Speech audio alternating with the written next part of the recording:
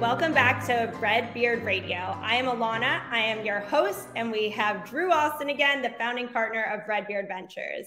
This week, we're going to talk all about Web3 gaming, and we have a special guest from our portfolio company, Zedrun. And for those of you who actually don't remember Zedrun, think back to COVID when you would see people just being online and racing horses. You're actually seeing one of the top people who are racing horses on this call today, Drew Austin. But in short, Zedrun is an online blockchain-based game and virtual horse racing platform that allows players to buy, to breed, to sell, and race digital horses using NFTs and blockchain-based technologies. So Drew, I know that you syndicated this deal really at the peak market. Everybody was interested in Zedrun. Can you touch on a little bit about how you first got involved in Zedrun and how it ended up leading to you investing in the company? Yeah, of course. So hello, everybody. Welcome back. And really excited. This could be a fun topic today to talk about, which is, kind of general Web3 gaming, and then dig in with the Zedrun, dig in about Zedrun specifically.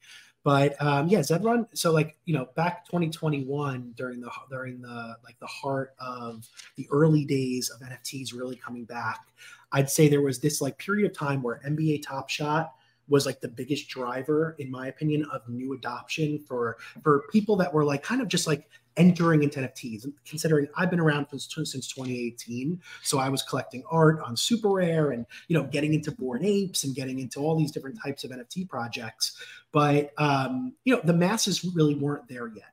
Then Top Shot came. So you had all these sports fans starting to enter into the Web3 space. They're getting into NFTs. They're making money. They're trying to figure out what to do next. And Zedrun came onto the scene. Now, I was following Zedrun for a few months before it really took off. I was spending my night. The minute I experienced it, the way I looked at the explain Zedrun to people. I've had 3 moments in NFTs and in the NFT space that really made it click for me in the early days. The first one was when I first bought my first piece of art on Super Rare, when I felt that feeling of ownership of art for the first time and feeling proud that this was mine. And just I felt, and how it was so similar to how I feel when I buy a physical piece of art. That was my first eye-opening moment that digital assets and digital collectibles is something that's going to be here for the long term. The second moment I had was when I opened my first pack of NBA Top Shot moments. And it brought me back to when I was a kid, so excited to see what was in the pack and the ability to buy and sell with one click. That my thesis immediately was the future of sports card collecting. And in 10 years, when my kids open up, start to collect basketball cards, they'll be collecting Top Shot moments. My third moment was when, and I remember it vividly, I was playing Zedrun. I had a few horses. I was racing them. I bought this Z10 horse which was a Z10, which was one of the cheaper Genesis horses. There was Z1 to Z10, and Z10 was a cheaper Z horse. And it turned out to be a great performing horse, and it won 2 races in a row. And all of a sudden, I'm this is a real asset on my hands. It's going up in value. I'm getting offers on it. And it was the first time I felt this feeling of in horse racing, you bet on a horse, you don't know the name of the horse, you know a number, you root for a number, and then 5 minutes later that horse disappears and you never have any relationship to it again. And all of a sudden, I'm feeling a sense of ownership to this horse that's racing. It's my horse. It can accrue value. If I understand what distances it could race at, it becomes more and more valuable. So that feeling was one of the 3 major moments to me that really were the eye-opening experiences for NFTs. Fast forward, I spent many nights with the founders, Rob and Chris, talking to them in Australia. So I was probably up till 1, 2 in the morning, which is actually kind of normal for me, so it works. But I was up till 1, 2 in the morning, getting to know the founders. And, I found myself playing a role with the team very early on of being a kind of they're almost their bridge to the US audience. I was talking about it. I was publicly speaking about it. I ended up bringing a lot of influencers and celebrities to the platform. I remember I introduced Jerry Ferrara, Turtle from Entourage, his first horses to Zedrun. Darren Ravel, his first horse from Darren Ravel, his first horses to Zedrun. Michael Carter Williams, the NBA basketball player. So I remember being very kind of active with helping people get access to horses, get into the gaming experience, get into the ecosystem. And yeah, it just took off then it was, fast forward when it was time for them to raise funding. That was like really my first major educational investment experience for myself. It was a very competitive deal. It was really hard to get into. Everyone was clamoring to get into this deal.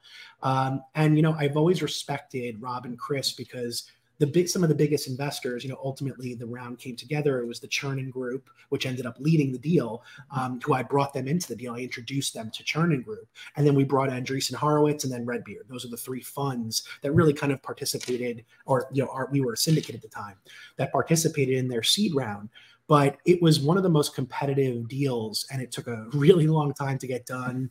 But ultimately, they never wavered by making sure that we hadn't continued to have an allocation, even though there was so much competition from bigger funds to get an allocation in the round.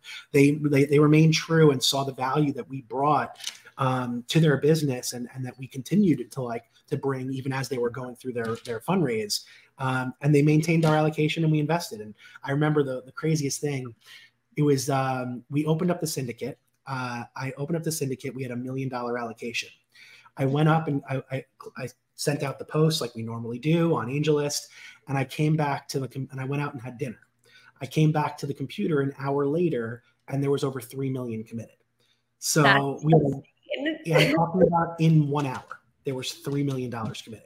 So we ultimately had to return $2 million because we only had $1 million allocation. There was no way to get any more at that time. So it was a highly competitive deal. It was a really exciting moment. It was one of my kind of first real kind of cut your tie moments in venture that as an investor, where I really got to see how competitive it is for investors to get into a deal and secure an allocation, and really the competitive advantage you have by being a value-added investor and building real relationships and meaningful relationships with the founders. So it was really educational. It was a fantastic experience. And I was also and this is for me, what's so special about investing in companies like Zedrun is I started as a user first. I still own, over 100 horses, mostly Genesis, some raced, some unraced. I know me and my buddy Alex ended up buying a horse for what was it? Maybe $50,000 or something at the time. And it was the third horse ever minted. So it's like an OG horse, the third horse ever minted, Z1. His name is Millions. So there was in the early days, especially, the energy was incredible. There were horses that were becoming almost like celebrities. It was to me, Zedrun is the first and still to this day, the most well executed and well established Web3 game I've come across to date. I think that Web3 gaming, we know, is going to be a major driver of adoption. And we could talk about this as we discuss our thesis. But I still think to this day, Zedrun was the pioneer of Web3 gaming and is still one of the most influential games in the entire space.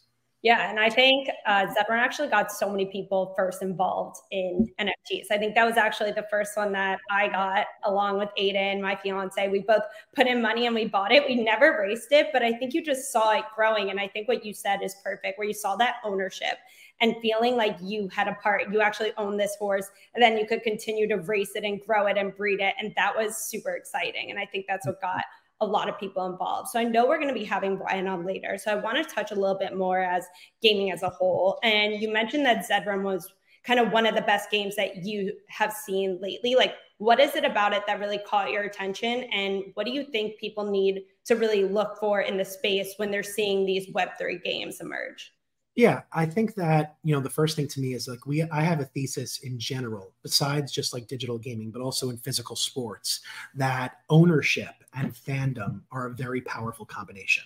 So when you have a vested interest in a team, in a horse, in an athlete, in something that also correlates to competition and rooting for and fandom, the idea of having a vested interest in that asset, in that person, in that team, just accelerates fandom at an exponential level. So to start, I think that's a huge component of this. And we've seen it with Swoops Basketball, another Redbeard syndicate investment, where people take ownership of teams, there's competitions, there's tournaments, there, et cetera.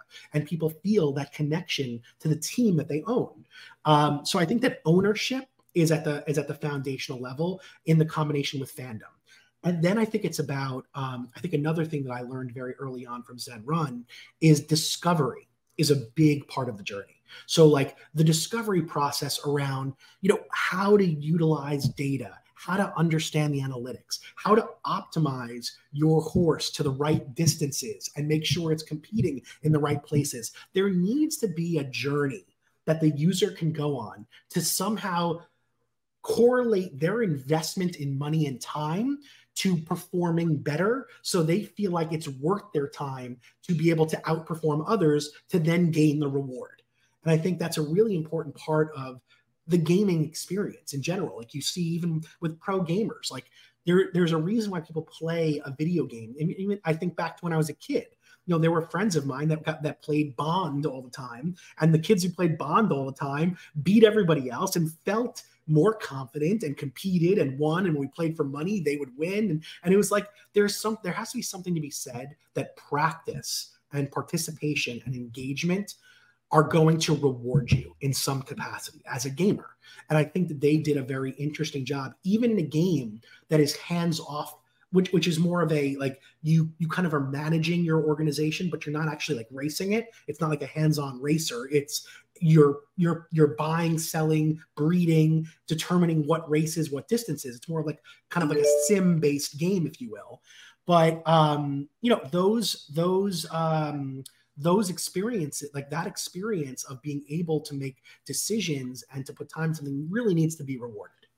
Yeah, and I think about Pokemon, because I was a big Pokemon player. I was a collector of the different cards. First off, like the cards that you collected never correlated to the game and the characters that you had. But then you're spending all this time growing and into the game, and then eventually it's just like, okay, what's next? Like, how do you take an idea like Pokemon or even like Pokemon Go, which utilize like VR, and make it so that there's more ownership involved and maybe even interoperability between other assets that you could then. Well, I think that's a great point. I think like in the world of Web3, I think that one of the things we're going to have to think about is that it's going to take an ecosystem of games to be able to continue to, like, think about it. Like, I don't play Madden 64 or Madden 2013. I'm going to play Madden 2024. So like that's 10 years of new games that if you had ownership of assets, you would be able to retain those things and bring them with you. So when one game got outdated, you could bring the value that you've accumulated with you to the future games. I'm not playing the original Zelda as much anymore. I'm playing the new one. I don't get to play these games as much in period, but I'm just saying that the point of it is there needs to be an economy of gaming experiences so that currency and assets and value can correlate, because games have a lifespan. At least most of the games that I've experienced. Now, some games you can go on and on. Like there's like the Minecrafts of the world, where a game like Minecraft can last decades. But even those games have modified versions and all different types of updates and modifications, etc. So I guess what I'm trying to say is that, like, in Web3, we have to think almost as a gaming ecosystem, not just a game. And I think that's why we're still looking for that breakthrough in 2 years later after Zed Run. There still haven't been many monumental games that have entered into the space and like been the next great driver of Web3 and crypto adoption.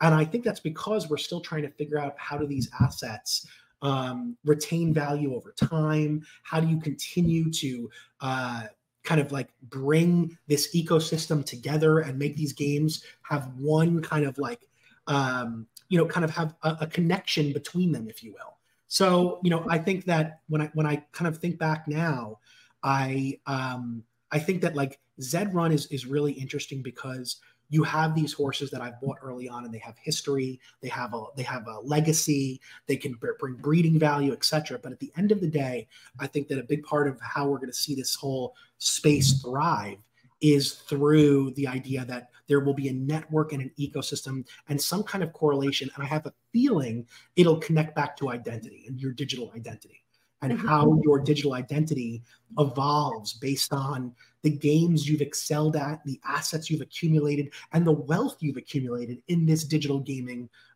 economy, if you will. Okay, let's go back to that for a second. Then I want to bring on Brian. But okay, when you're talking about it all connecting to your digital identity, like what will it look like? So I have these Zed Run horses. I'm doing really well. They're growing now. I'm the top racing horse in the history. How will that relate to other games? Or will it just be a completely new ecosystem with games where then it will be like all throughout, as you mentioned, like Zelda going up in their different levels? So it depends. I think there's going to be different things. I think there's going to be games that there's going to be like, for example, there might be the Madden type of style where every year there's updates and new releases and new drafts, and having the legacy and the history, almost like a dynasty like experience. There's going to be that type of game where every year new things happen, or new game event, new gaming experiences within that game IP. Update the game, change the game, evolve the game, but your assets evolve in value as the longevity of the game continues to go on. I think there are going to be other games where, if you think about, let's look at, there's Madden, but then there's EA Sports in general. EA Sports has FIFA, NBA, NFL, all these different sports games. Now, if I own assets in NBA, NFL, and FIFA across the EA Sports network of games, how will a currency or how will assets accumulate? Maybe I acquired a rare football cleat in Madden because I won the championship and got a great pair of new cleats. But I'm not that into Madden right now. I'm really focusing on FIFA. So I could sell my FIFA cleats, sell my Madden cleats, use that currency to buy FIFA cleats and be better performing in FIFA at the time. So that, I think there's an element of having a network level of games that can benefit each other and allow people to move from game to game while bringing assets and value with them is going to be essential. I think that the ultimate, my ultimate thesis here is that it is going to take a major Web 2 gaming IP to really bring the next wave of adoption. I think that will be the driver of the next wave of adoption of NFTs. And my example is, like, let's say Grand Theft Auto releases a game that connects to the Web3 NFT space. You go out there, so new users who, that's $1 billion gaming IP. The people that have played Grand Theft Auto are going to follow that game to different types of platforms as they always have. So Grand Theft Auto comes out, you steal a car in the game that's a rare car, only a few of those exist within the entire gaming industry, within that entire gaming IP. There's scarcity now, because think about it. In the past, a game, everyone can get this, like everyone could get the Ocarina of Time, because they got to a certain point in the game. But in a game that lives in Web3 where ownership and scarcity can be introduced, certain people can accumulate an asset, and that might reduce the ability for other people to get that asset in the game. So there's an element of scarcity. Now, that person goes and takes that car that they just stole in Grand Theft Auto and go on OpenSea and sell that game. Let's say and now all of a sudden they get $5,000 or $10,000 in crypto into their wallet. These people are going to go through a very similar trajectory as many of us did. And they're going to do, and my thesis is this is what brings the next wave of adoption and gets us out of the bear market for NFTs. Because what they're going to do is they're going to be like, whoa, NFTs have value. Then they're going to say, well, let me look into this and see what were the original historic NFTs. That's where CryptoPunks are going to start to get demanded again. Wait, I can get basketball cards on the NFTs? That's where they're going to go to Top Shot. Then they're going to look into art and collectibles, and they're going to see the Fuocious and the X copies, and they're going to find out about the history of this space. And like any other collector of any other industry, they're going to follow that trajectory into the things that got us here and the new stuff that's evolved from that point. So, listen, the 99% or 95% of the NFT space and gaming assets will probably go to shit. But I do believe that assets that helped us get here, the Zed runs, the NBA Top Shots, the one-of-one art, the high-end collectibles, those are the things that will have another go-around and another demand cycle, because of the fact that people are going to be discovering a journey, and that journey is something that we are all used to. It's like when you're a sports card collector, you go after rookies. You go ahead, like that's just a known thing of cardboard. So like when you go to digital, you're going to try to buy a rookie basketball card because you're used to saying those are the things that have value. So I that's my whole thesis around NFTs in general, but I also think that gaming, once people come in with it from a Web 2 IP game, Web 3 will have its moment in the sun, and I think we'll see a slew of Web 3 games start to enter the space, and I think we'll never go back. I think that the future of gaming will only be what I call productive gaming. The history of gaming has been unproductive, where you play a game for purely the fun of it. The future of gaming will be you play a game for the fun of it, but you earn in that process. And once people experience that, they'll never go back. There's just no, how will you compete? I mean, I don't know why they're not using it yet. I think the fact that they can make it so it's scarcity, there's only the top of the top players get to earn. I mean, I think Ready Player One was my biggest kind of adoption, where you kind of see it, where you could only get the best players if you either play the game a crazy amount or if you have money to go buy it. And it's like, that's really what you're saying. It's like, hey, if you play the game enough, if you earn the best players, the best characters, you could either sell those or they're actual assets, but your time is now an asset. It's not just for fun, as you're mentioning. So I think that's huge. Yeah, no, I that's totally correct. I mean, there's you have to cater to both audiences. You have to cater to the people that will pay because they bring the money into the ecosystem, and you have to cater to the people that'll play because they drive the most engagement. And you have to build a gaming experience that can cater to both of those, and they have to be able to coexist. And that's probably the biggest challenge any one of these companies face, is they haven't been able to figure out how to balance catering to the whales that are going to put money into the market while still enabling the players that can't afford to but are willing to engage at the fullest capacity and make the game fun.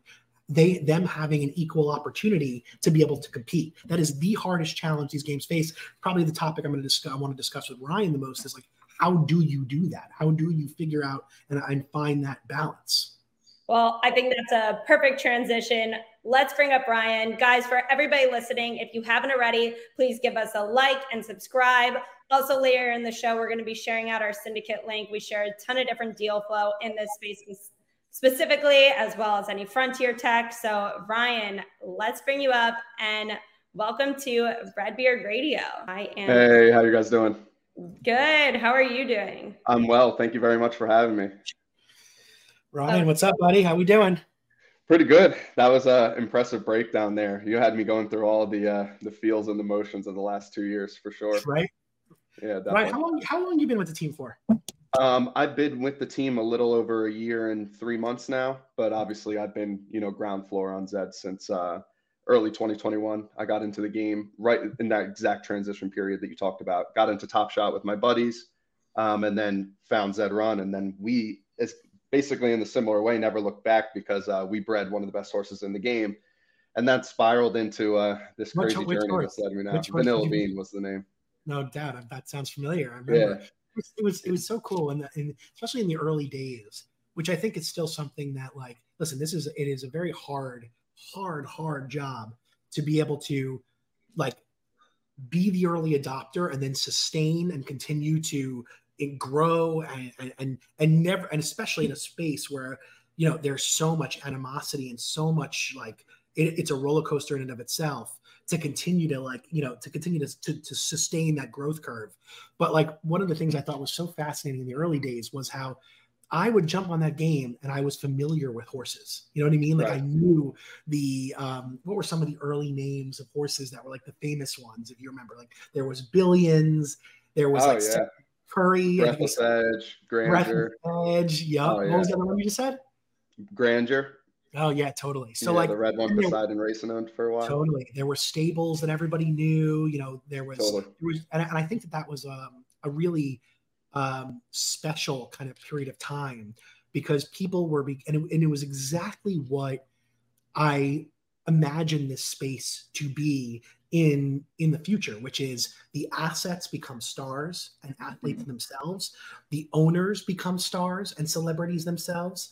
The community becomes content creators, creates jobs. I had someone who managed me and my buddies. He was like a stable manager. And like between me and my friend, we had 200 horses. He would manage our stables, breed the horses, sell horses, race horses, and took a percentage. Like, this was everything, in my opinion, that Web3 is about. It created an economy in and of itself, where Definitely. there was job opportunities, content creation, organically generated from the community, people building applications, developing data and analytics products, marketplaces. It was the most, those early days, I think it was the most beautiful example of Web3 and gaming kind of introducing to the world. And I'd love to hear about the journey and, where you and how you guys have kind of went through that high to then some of the lows and then where you are today. So love to talk about that journey and how did you kind of enter in it? What was your background? How did you find your way in there? Yeah, so my professional background, I was a equities trader at a firm in New York City for 3 years. And then obviously when we found Top Shot and we found Zed Run, we found NFTs in general, I think there was a natural proclivity to get engaged because I was managing money at the time. I was used to, risk reward analysis, looking for things to do, like trading all day, every day at my firm. So I was, very interested in the idea of engaging in kind of a open marketplace like this, right? And when we got into Zed, my friend Tyler Close and I had bred Vanilla Bean with a bunch of our other buddies. And the horse was doing so well at the time that we were like, we need to figure out a way to track what's happening here, right? So he's a software developer, full stack. And he was like, I'll build a website that we can kind of keep track of everybody's horses. Like, why not? Let's just allow it so that everybody can look into all of this. And kind of from that idea, Know Your Horses was born, right? So he and I founded Know Your Horses, and within like 2 or 3 months, we were getting a ton of interest in trying to bring us full time to do that. Again, this is like in that exact network effect you're speaking of, right? Where there were content creation opportunities, data analytics. Everybody was looking for edge, right? Which is like the sole driver of spaces like this, while still trying to hang on to those real core value propositions that differentiated the space from the rest of the market, right? Gambling products, gaming products in general, which I do believe you're right is that asset ownership layer, right? So we created this way to, track horses. We ended up getting acquired by Lucky Trader, Peter Jennings and Jonathan Bales. And we worked with them for a year. RBV investment, actually. Yeah, totally. And it's funny you brought up the millions purchase. I remember that moment like it was yesterday because it got posted and I was like texting Peter, like flying around trying to figure out how to get it. And then I saw you guys bought and I was like, no. We swooped in. Yep, we swooped in. Yeah, because that was a big one at the time because horse mints number 1 and 2 are basically like completely locked down in dead wallets at this point, just from early Zed Run days. Oh yeah. But so the journey for me personally was kind of managing that data analytics software and trying to get as good at the game as possible, right? Because we were providing that access to edge for users who were looking to try and find an advantage on the platform or just kind of understand how to identify distance preference, variance and those concepts of like upside potential and breeding outcomes and all of that stuff. So we built that platform and service. And then kind of I was with Lucky Trader working specifically trying to support Zed as much as I can. There was a time where like the DAU on Zed and the DAU on Know Your Horses were identical, right? Because it was such a companion app at that time that, there's like a depreciating rate of returns for trying to build your own, platform that if one already exists. So we kind of were constantly in this like, pseudo chats of like, should we be working, with Zed? Should we be, continuing, like, how do we spin off our own revenue model here? Like, do we sell access passes? Do we go subscription based? So Tyler and I were working with Peter and, trying to figure out what the best way to monetize what we were doing was, because if you don't monetize and you don't have any level of revenue generation, none of these things are sustainable, right? And that's like big light bulb moment that I think a lot of companies and products have had over the course of like the last year and a half, right? Where all of a sudden you don't have the ability to just generate a ton of funds from an initial mint, right? Because no one's interested in anything like that unless the core value proposition is incredibly clear, right? I have access to a game. I have access to events. I get something for this. It has utility, right? Which I still believe is the biggest differentiating factor for NFTs overall. And at that time, Zed was like the main, utility-based NFT. We already had a functioning game, right? So long story short, go ahead. Which was very rare. Yeah, 100%. Everybody else had a white paper or a game on their roadmap. Yeah. Like we're building something. It's going to be sweet, and at that time, I could tell that, there was some level of disconnect between kind of what was being communicated to the players, right? What we were engaging with, what we knew about what the direction of the game was, and, kind of what was happening with the actual game.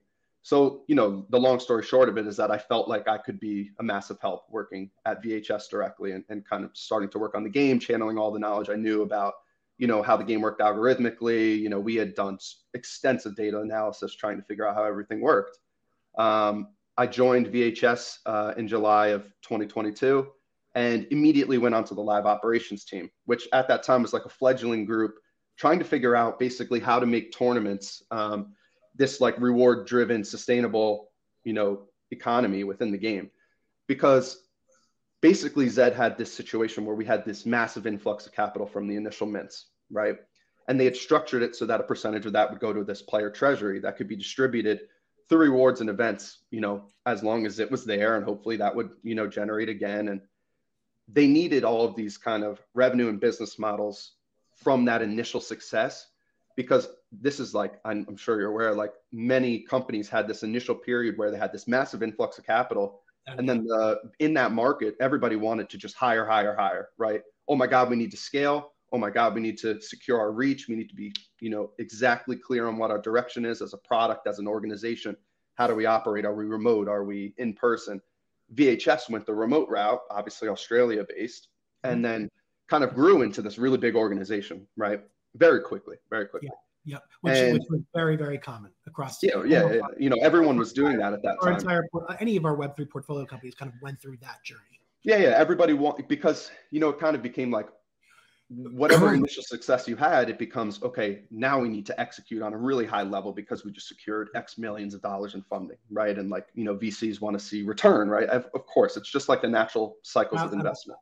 I'll tell you though, this is why investors would gravitate so greatly towards recurring revenue, towards SaaS businesses, because SaaS businesses have predictability. Right. And it was the hard part about this is the revenue was so high, so fast, so much greater than anything they've ever seen in any other industry, but the predictability was completely zero. Exactly. And that was I think that was the major learning experience that investors went through.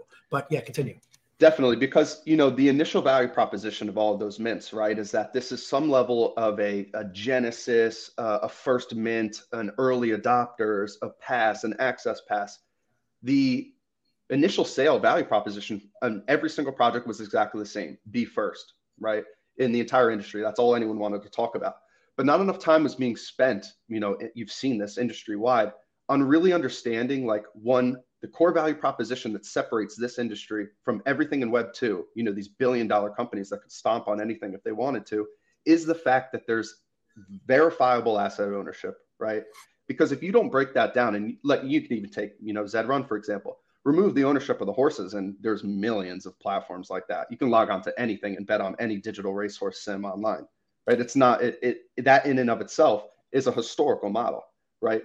But the difference is two things: one, ownership, and then what you get for ownership, right? Yeah. Whether it's access to rewards or whether it's the ability to duplicate assets by a breeding mechanism, which again is that's the number one thing, right? And for us as a product, we've gone through multiple iterations of what this breeding algorithm needs to be. And that's when you start to enter into this realm of how do you really design a sustainable reward-driven economy, right? That can scale, and two, that doesn't have this revolving door economics where it's very difficult to create that upward trajectory for new players, right? And Zed suffered from that significantly, right? If you didn't have a Z1 or you didn't have a Genesis, the pathway to reaching that tranche of play and pathway to that tranche of racing was extremely unclear. So in 2022, what we went live with was the concept of progression, right? Our idea was that we could theoretically take this game where users were doing that level of discovery, right? And that's what we perfected at Know Your Horses, trying to get people to understand their distance preference and where they should race as quickly as possible, right? How they could tier up, how they could scale up, whether or not they should stop racing, race more. All of those concepts were solely user driven at that time. That was our job. But then when you step away from that and you think of as an organization trying to build revenue models, the idea is you should have, engagement limiting factors as little as possible, right? Because you're looking for ways to recreate some level of scalability, which didn't exist because you can't just mint forever, right? Like all the major projects found this, right? You could argue that was the top in many ways, right? Bored Ape Yacht Club has that initial mint, right? They make all this money. It goes crazy. Their secondary sales fees are crazy, right? Then they say to themselves, okay, we only have this subset of initial adopters who obviously have this really high risk proclivity. What do we do with them? Well, let's mint again, or let's just reward them another mint, and then let's provide another mint, right? But eventually the value proposition depreciates every single time you start to affect scarcity, right? Because these are like, core economic principles. Totally. Zed had that problem because in the very beginning, we had breeding, which was borderline unlimited, right? Like, I don't know if you remember those days, like when breeding first opened in April of 2021, like everyone was just breeding, getting a new horse, breeding it again, breeding it again, breeding it again, right? Mm-hmm. So throughout Zed's journey, we've needed to eventually focus on kind of a three-tiered process, right? Where the first process is sustainability. We need a game that is not a black hole for us financially or a black hole financially for the players by default, right? Which has revolving door economics, or we're just burning treasury funds. Like, we needed to dial back, especially as the market corrected, right? And take a really good hard look at what it meant to be sustainable, right? Mm-hmm. From there, you go to the idea of scalability, right? If you have a sustainable in-game economy, the next step is to scale it up, right? And then once you scale it up, the final step is monetization or profitability, right? Like, how are we actually taking now something that's sustainable, something that we're scaling and getting new users into, they're engaging, they're enjoying it, we have a trajectory for growth. Now, how do we actually take a step at, monetizing that and becoming this revenue generation machine that could sustain larger than the normal game cycle and larger than a current market economic cycle. And that's kind of like the real, like, that's my sole purpose now in my current role, which is the director of monetization. Like, my sole purpose is kind of evaluating Zed Run as an entire ecosystem, right? And thinking about what can be built on top of this, what things algorithmically need to change, what need to change from, our predicted user behavior models. Like, what are we wanting players to do? Why are they doing it? How do we show new users what that value proposition is? And how do we create this economy on top of that has access for content creation, wagering, promotions, ads, right? And that is the model, right? You build your own little in-game economy, right? That's sustainable, works real good. And then we try to bring new users into it, make sure the learning curve's not too high, make sure there's upward mobility and trajectories, make sure there's a way to engage. Then you start to aggressively look to think about monetizing. So we've had these kind of back and forth, experiences about when to engage in each of these individual steps, because we have multiple product leaders. The markets have changed substantially, while trying to, scale the company and figure out exactly how to manage burn and do all of these organizational efforts where the user, the player of the game, is just looking at the way that they're playing and engaging, right? And we don't, most companies, and I'd say us especially, we don't always do the best job of letting people know what's happening organizationally, right? Mm-hmm. And as a gamer, I'm not thinking EA Sports, how is FIFA the exact same game again this year? Again, I'm burning packs and getting nothing for it. I haven't packed Ronaldo in 10 years. You say all these things over and over in your head, but you're never going to get a product director from FIFA come on and be like, yeah, no one's packing Ronaldo this year. Sorry, guys. Yeah. Right. But Web3 and building in public, that happens all the time. That's because people have invested. Yeah, check my personal Twitter, I'm involved in this. I'm involved in this, as heavily as anybody. And that was always our model, building Know Your Horses, kind of being that grassroots, in touch with what people are interested in looking for. So that's the biggest challenge, Something I wanted to touch on really quickly. So I've always compared, I thought it was a very interesting comparable, was NBA Top Shot and Zed Run. Mm-hmm. I think they have a very interesting, we're investors in both companies. We're investors in Dapper. We're investors in Zed. I've stayed close to both businesses. I would actually call myself a collector first on both of them. I probably have way more vested interest as a collector personally than I do as investing in general in either one. So I've looked at it from a collector's perspective. And I think the first thing what I've looked at with Top Shot, for example, that I say to Rob and Chris a lot, that I would love to see how Zed can evolve in this perspective, is Top Shot, I think, had a very similar challenge. I think let's talk about Top Shot for a second. Came out of the gates, very scarce, a lot of demand, high value, everything flew. Then, just like everyone was hiring rapidly, they started producing quantity rapidly because there was so much demand. The quantity went up market went to shit, because this is a scarcity game. Scarcity is at the foundational level of everything, to me, that's going to be successful in the blockchain world, is going to be about scarcity. It's the same for art and collectibles and everything else that we value. in this kind of in this type of way.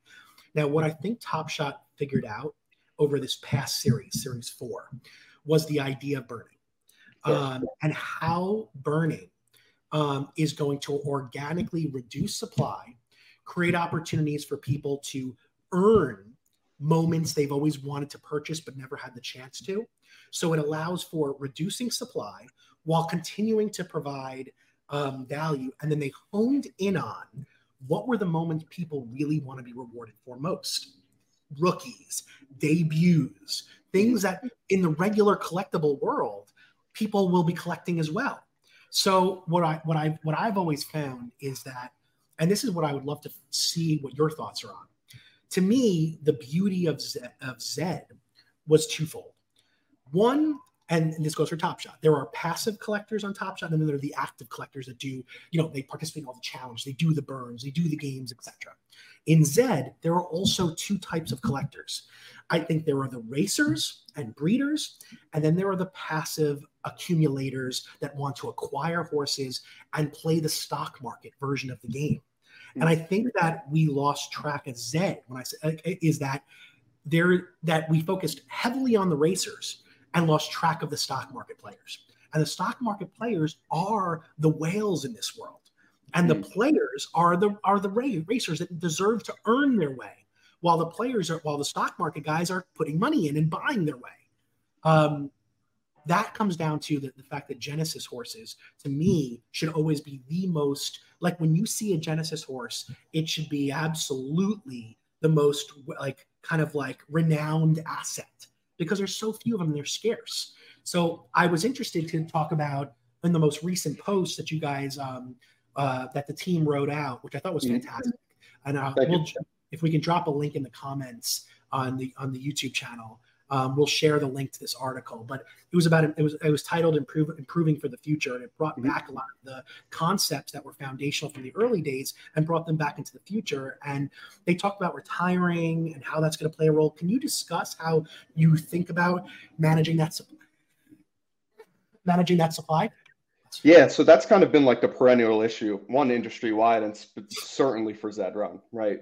Zed Run has hundreds and thousands of horses in the game, and a significant portion of those came in that initial, up period where, the breeding limitations weren't necessarily in place yet. We didn't have these concepts of breeding decay, right? So Genesis horses don't have breeding decay, but every breed type, and if you're not familiar with breed types, it's basically the hierarchical tranche of horses. As you breed, you depreciate breed type, right? So they were basically capped at certain points, right? So legendaries can breed 36 times, exclusives 24, and the breed cycles are every month, right? So we had needed to start to institute some level of asset inflation control, immediately, right? I obviously wasn't a part of these decisions until, the most recent ones with breeding decay and the ideas there. And obviously the burn mechanism is a brainchild of mine as well. But we needed to figure out a way to cull the racehorse population and constantly keep this kind of rising overall skill level amongst the population of active horses, which was happening anyway, because, you weren't racing in a paid race if your horse wasn't good, right? So we had this organic concentration of assets that were actually active on the game. But then, like you're saying, we have this entire subset of horses, some good, some bad, some really, really bad, who are just kind of sitting here in the ether trying to figure out what they're meant to be done with, right? And when we thought about, the burn mechanism as this philosophical concept, a lot of early projects, Axie Infinity, a bunch of those ones who dealt with asset inflation as a response to that network effect, where there's this huge K factor, the users are coming from all over the place, just stepping in, breeding the horse and leaving, right? When that happened for us, we needed to think about a way to do that was sustainable, right? It always goes back to that.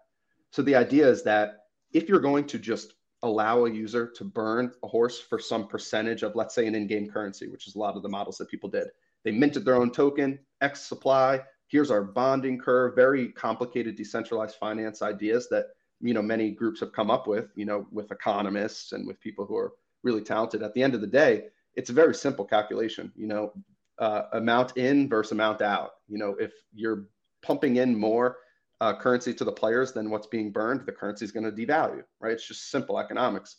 So we needed to make sure that our token wasn't going to get destroyed by this idea of just dumping it out to people for burning assets, right? There needs to be some really, intuitive economic model that exists that allows for deflation to happen naturally and for there to be a rewards mechanism tied to deflation that doesn't tank the entire economy, right? It's this really complex balance. So what we came up with was doubling down on this idea of super breeds, right? So super breeds are highly specialized racehorses that basically have either really extreme distance preferences or really extreme standard deviation, which are both oftentimes predictors of winning, right? So we wanted to take that model and allow you to basically take your horse, burn your horse, and receive a catalyst, right? So these catalysts are basically tiered. Depending on how much your horse is raced, you will get a catalyst reflective of that level of engagement, right? So trying to reward engagement, trying to incentivize engagement, and then providing you an opportunity to return back and close this, what we call the core engagement loop, right? Breed, race, earn, burn, breed, right? Just back and forth in this core engagement loop. All great games always bring you back to some logical starting point so that you can re-engage with the magic that you fell in love with originally, right? So for us, we've never had a closed engagement loop. So that's like number one target, right? Making sure that the stop gaps that happen in your experience as a user aren't as active as they were.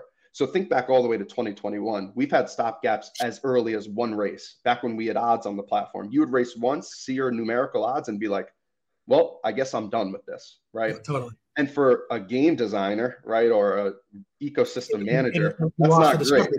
Yeah, that's not great because the discovery period is one of the most powerful things. Totally. Additionally, from a philosophical perspective, discovery needs to have depth, but it can't have complication for no reason, right? Absolutely. So in the very beginning designs of Zed, there was complication, right? We didn't really know like what standard deviation and variance were, how distance preference really behaved, how to build hierarchical like comparisons between horses until Know Your Horses was born, right? Totally. And we basically curve fit all of that knowledge learning curve into one digestible piece of work. But if you just went to Zed, you would never have had that, right? So when we instituted levels and progression in 2022, the idea there was that for new users coming into the game, the learning curve can't be so high that you churn immediately. Even if the value proposition is huge, let's say currently we give away $40,000 in prizes a week, right? Even a value proposition that hard, like in that with that much potential, could be an insurmountable task if you know that you have no idea and there's no on-site direction that can help you kind of progress through, and the UX is complicated. So fixing that UX, instituting a burn mechanism that is sustainable, allows for organic asset deflation and brings you back to that original loop, which we want to make the most fun part of the game, right? Breeding, discovery, the early racehorse experience, which is what we incentivize right now. That's our core value proposition, right? Come on, experience what it's like to own a horse. Yeah, I'm also hoping that like you guys still have a substantial amount of Genesis horses in reserve that were never revealed. Like that's where I think that the winning or burning rewards could align with, so that people may not have the money to afford a Z1, but by burning all these horses that they've been accumulating over time or different various ways of competition and tournaments, etc., they can earn some of those horses. Totally. I thought that would be a very interesting model. I want to also bring up really quickly, I think one of the biggest challenges also is that you guys never had your own market, that Zed's never had its own marketplace. Like Zed has never had, and OpenSea does it no justice. So in my, it's like, that's a huge, like, listen, that's a huge obstacle for all of gaming when it comes 100%. To Web3, is that OpenSea is built for art and collectibles. It is very poorly set up and designed for gaming. And unfortunately, although the gaming marketplaces have tried to come out, and I've seen them pitch to us quite a bit, there isn't enough games to sustain yet. So we're kind of in patch 22, where if you don't build your own proprietary gaming marketplace, you're in a tough spot. So, where do we foresee that, and how do you think about the design and thought of a gaming marketplace?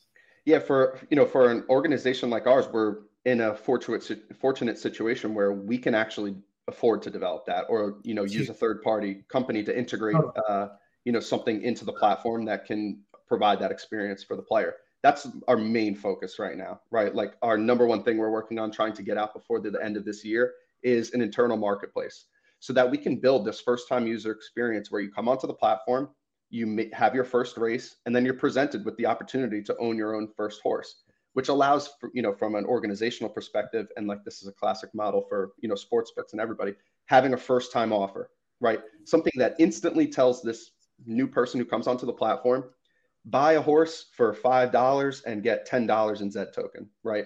That concept of here's a very powerful initial value proposition that will get you to stick, get you to convert onto the platform. And once you're there, we let the game do the work, right? We let the core engagement loop, the thing that we've built that's really fun, be the main driver of keeping them and being a sticky product. But that initial period, one, you have to get people into Web3. You have to get people into the idea of cryptocurrencies. You have to get people into the idea of individual asset ownership. Streamlining that experience is the number one thing that every main company needs to be thinking about right now. And a model that I'm seeing that like has me fascinated personally is DraftKings Rainmakers. So if you've experienced Rainmakers yet, it's basically in my mind a blend of daily fantasy sports and ultimate team logic from Madden, FIFA, etc. Right? You now have the ability to buy packs. You get players, and then you can place them into lineups to participate in every Sunday, Monday, Thursday. There's football so much now, right? But while you're engaging in that experience, you don't feel the Web3 component, right? You have access to it. At the bottom of the page, they say, would you like to, send all of your assets to your own wallet? They build this custodial wallet and keep that experience very siloed because it's intimidating, right? If you ask anybody who's not currently let's call it an NFT native, right? Or Web3 savvy, they might say, oh, NFTs, like, didn't people lose all that money on those, right? Totally. And you will not be able to break away from the cultural understanding of the impact. In my opinion, until Web2 IP brings them, right, people have to follow. Right. So you have these market cycles, right, of like what actually pulls, bear markets out, right? And if you think back to, studied a bunch of economic cycles as a professional trader, when you think about what actually pulls an entire sector or an entire industry out of these markets, it's really good companies with really good value propositions for whatever services or products that they're offering, right? We haven't yet to see one that can scale and actually garner that attention. So the thesis that I'm hearing is essentially that if getting that audience is very difficult for a grassroots Web3 company, because again, you have to do all of the work of trying to build this product trust, right? In a market that has been dictated pretty heavily by a massive speculative bubble, right? It's just like, it's classic stuff.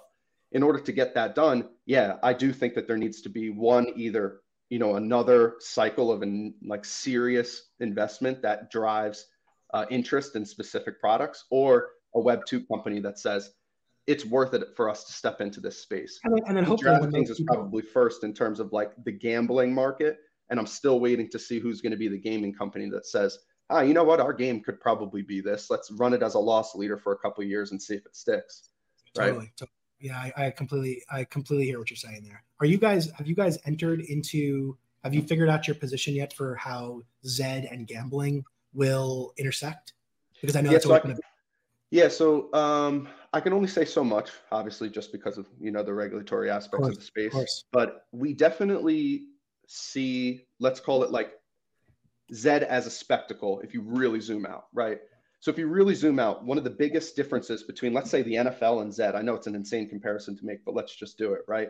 When you think about the NFL as an engager in the spectacle of the NFL, you don't actually participate in the event, right? Let's say you buy a ticket. While you're at a ticket, you're buying concessions, or you're online, you're watching on TV, you're paying your cable bill, you're paying your streaming bill, you're gambling on a game, you pick a player, you try to, you can blame the player if the player loses, right? But when you have asset ownership over the spectacle, now all of a sudden as a player in that game, there's no one to blame, right? You're involved. Your decisions are your own. You have control, right? You get to control the spectacle. Once we figure that process out and make that a sustainable and scalable ecosystem, now all of a sudden we can say, hey, to any wagering partners around the world, right now, every 5 minutes, there's a Zed Run race to bet on, right? We have insane coverage. We have races running all the time, huge volume. We have something that you can bring your audience in to engage with that can be quick hitting, exactly what they're looking for. And then we start to build event cadences, right? You think about horse racing, traditional horse racing. There's basically 3 events that like 90+% of all wagers get placed on, right? The majority of people aren't like, there's this little like in-town horse race next week. I'm heading to the Monmouth race course and I'm going crazy, right? There are people who do that.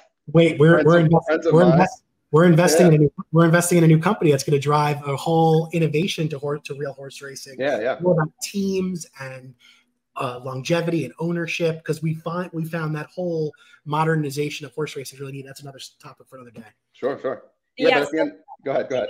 Jump in really quick. Like, I know we spoke a lot about Zed Run. Drew, in the beginning, you spoke a lot about kind of the challenges in the space, how basically these gaming engines that have the IP will be able to grow users into Web3. So why haven't we seen any breakthrough Web3 games yet?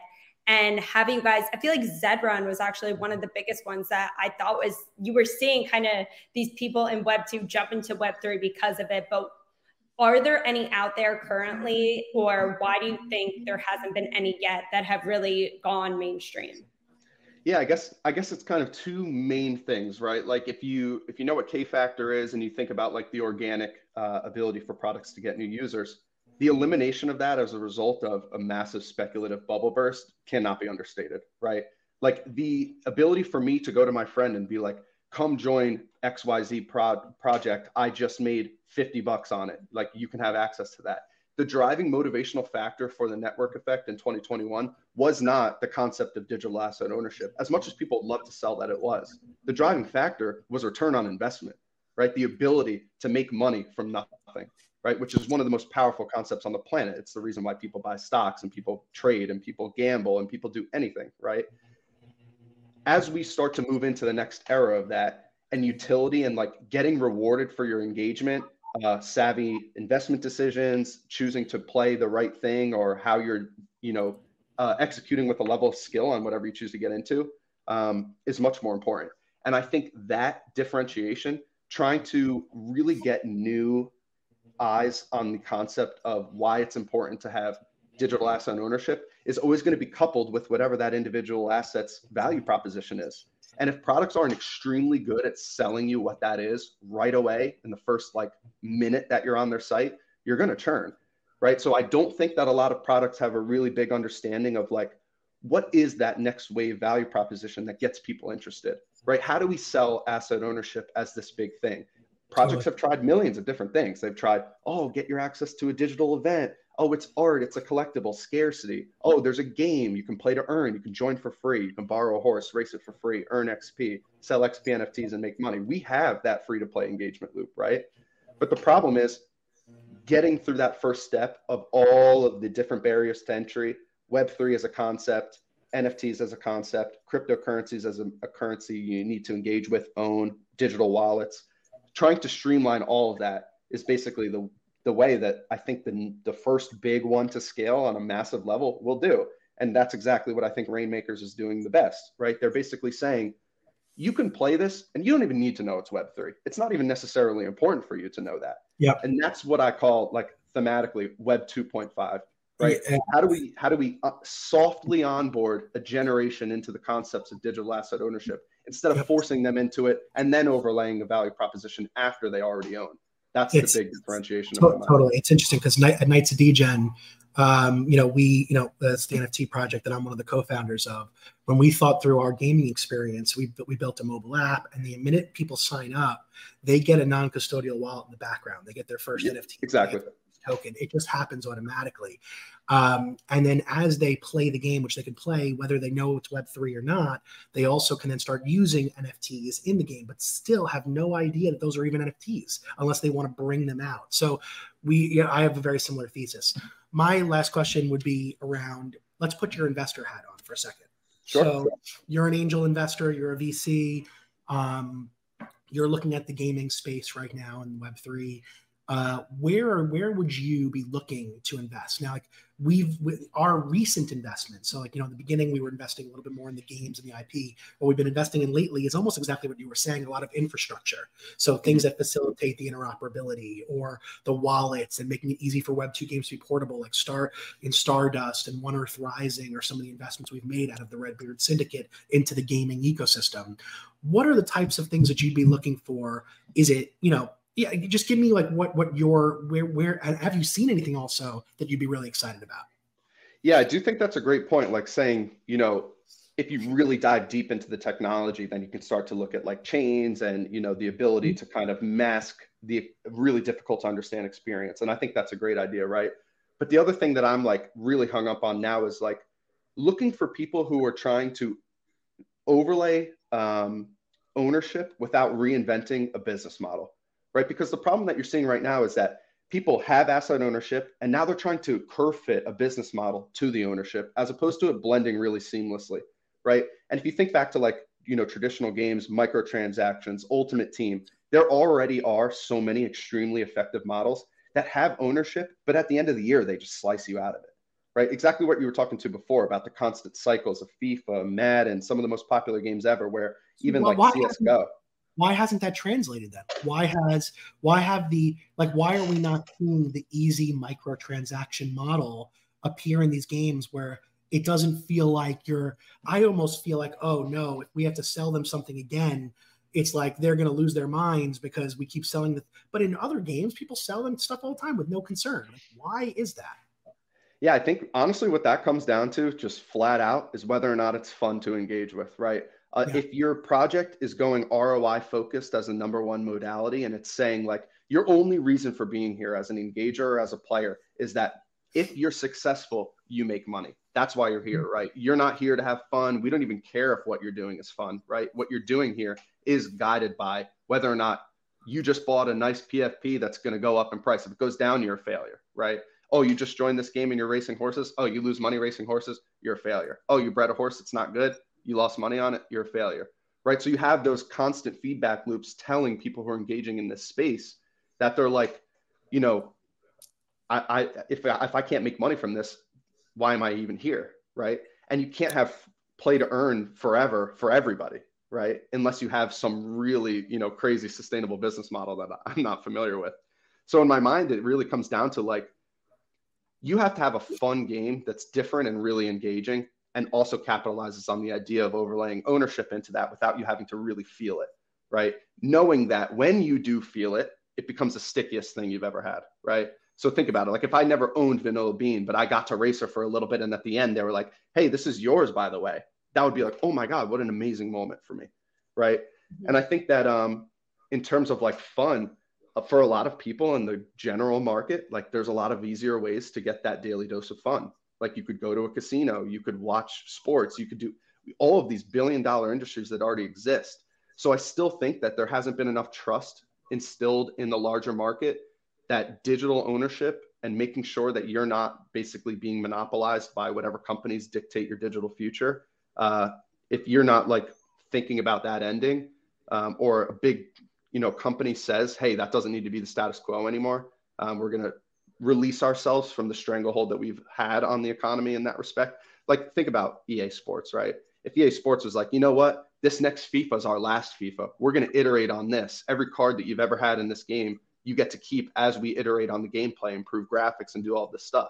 It's a horrible decision for them, right? Because they have $1 billion+ a year microtransaction market. But instilling that level of confidence in their players, instilling that level of confidence in a growing ecosystem that can evade the, you know, curse of time and the curse of normal business cycles is still missing. So I'm not totally sure, you know, what that looks like. And, you know, I wish I knew. If I knew, I'd be, you know, at a VC somewhere probably. But but yeah, that, you know, for us at Zed, our main goal is, again, that kind of 3-pillared approach. Really make sure sustainability is there and that our in-game economy has a reward-driven gameplay loop that you can keep coming back to and it feels rewarding every time you do it. Scaling, bringing on new users, making sure the UX is clean and that they know exactly why they're there and value propositions are clear. And then the third thing would be profitability, building a really solid revenue model with wagering on the outside, partnerships and promotions, and capitalizing on this ecosystem and spectacle that we've created into the years to come.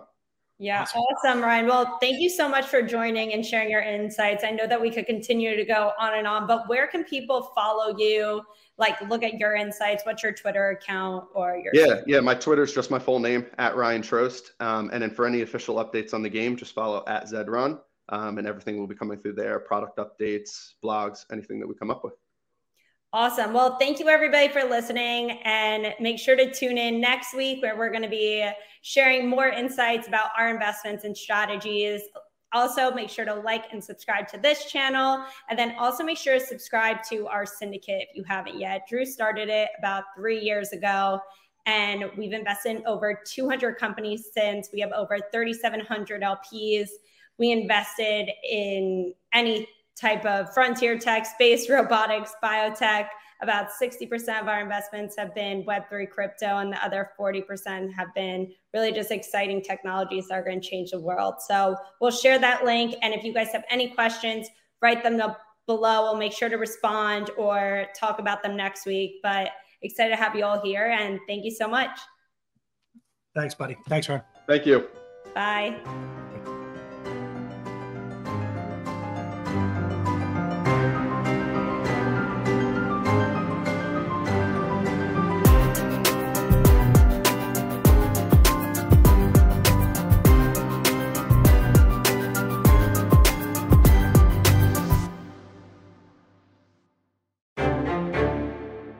This has been a Redbeard Ventures production.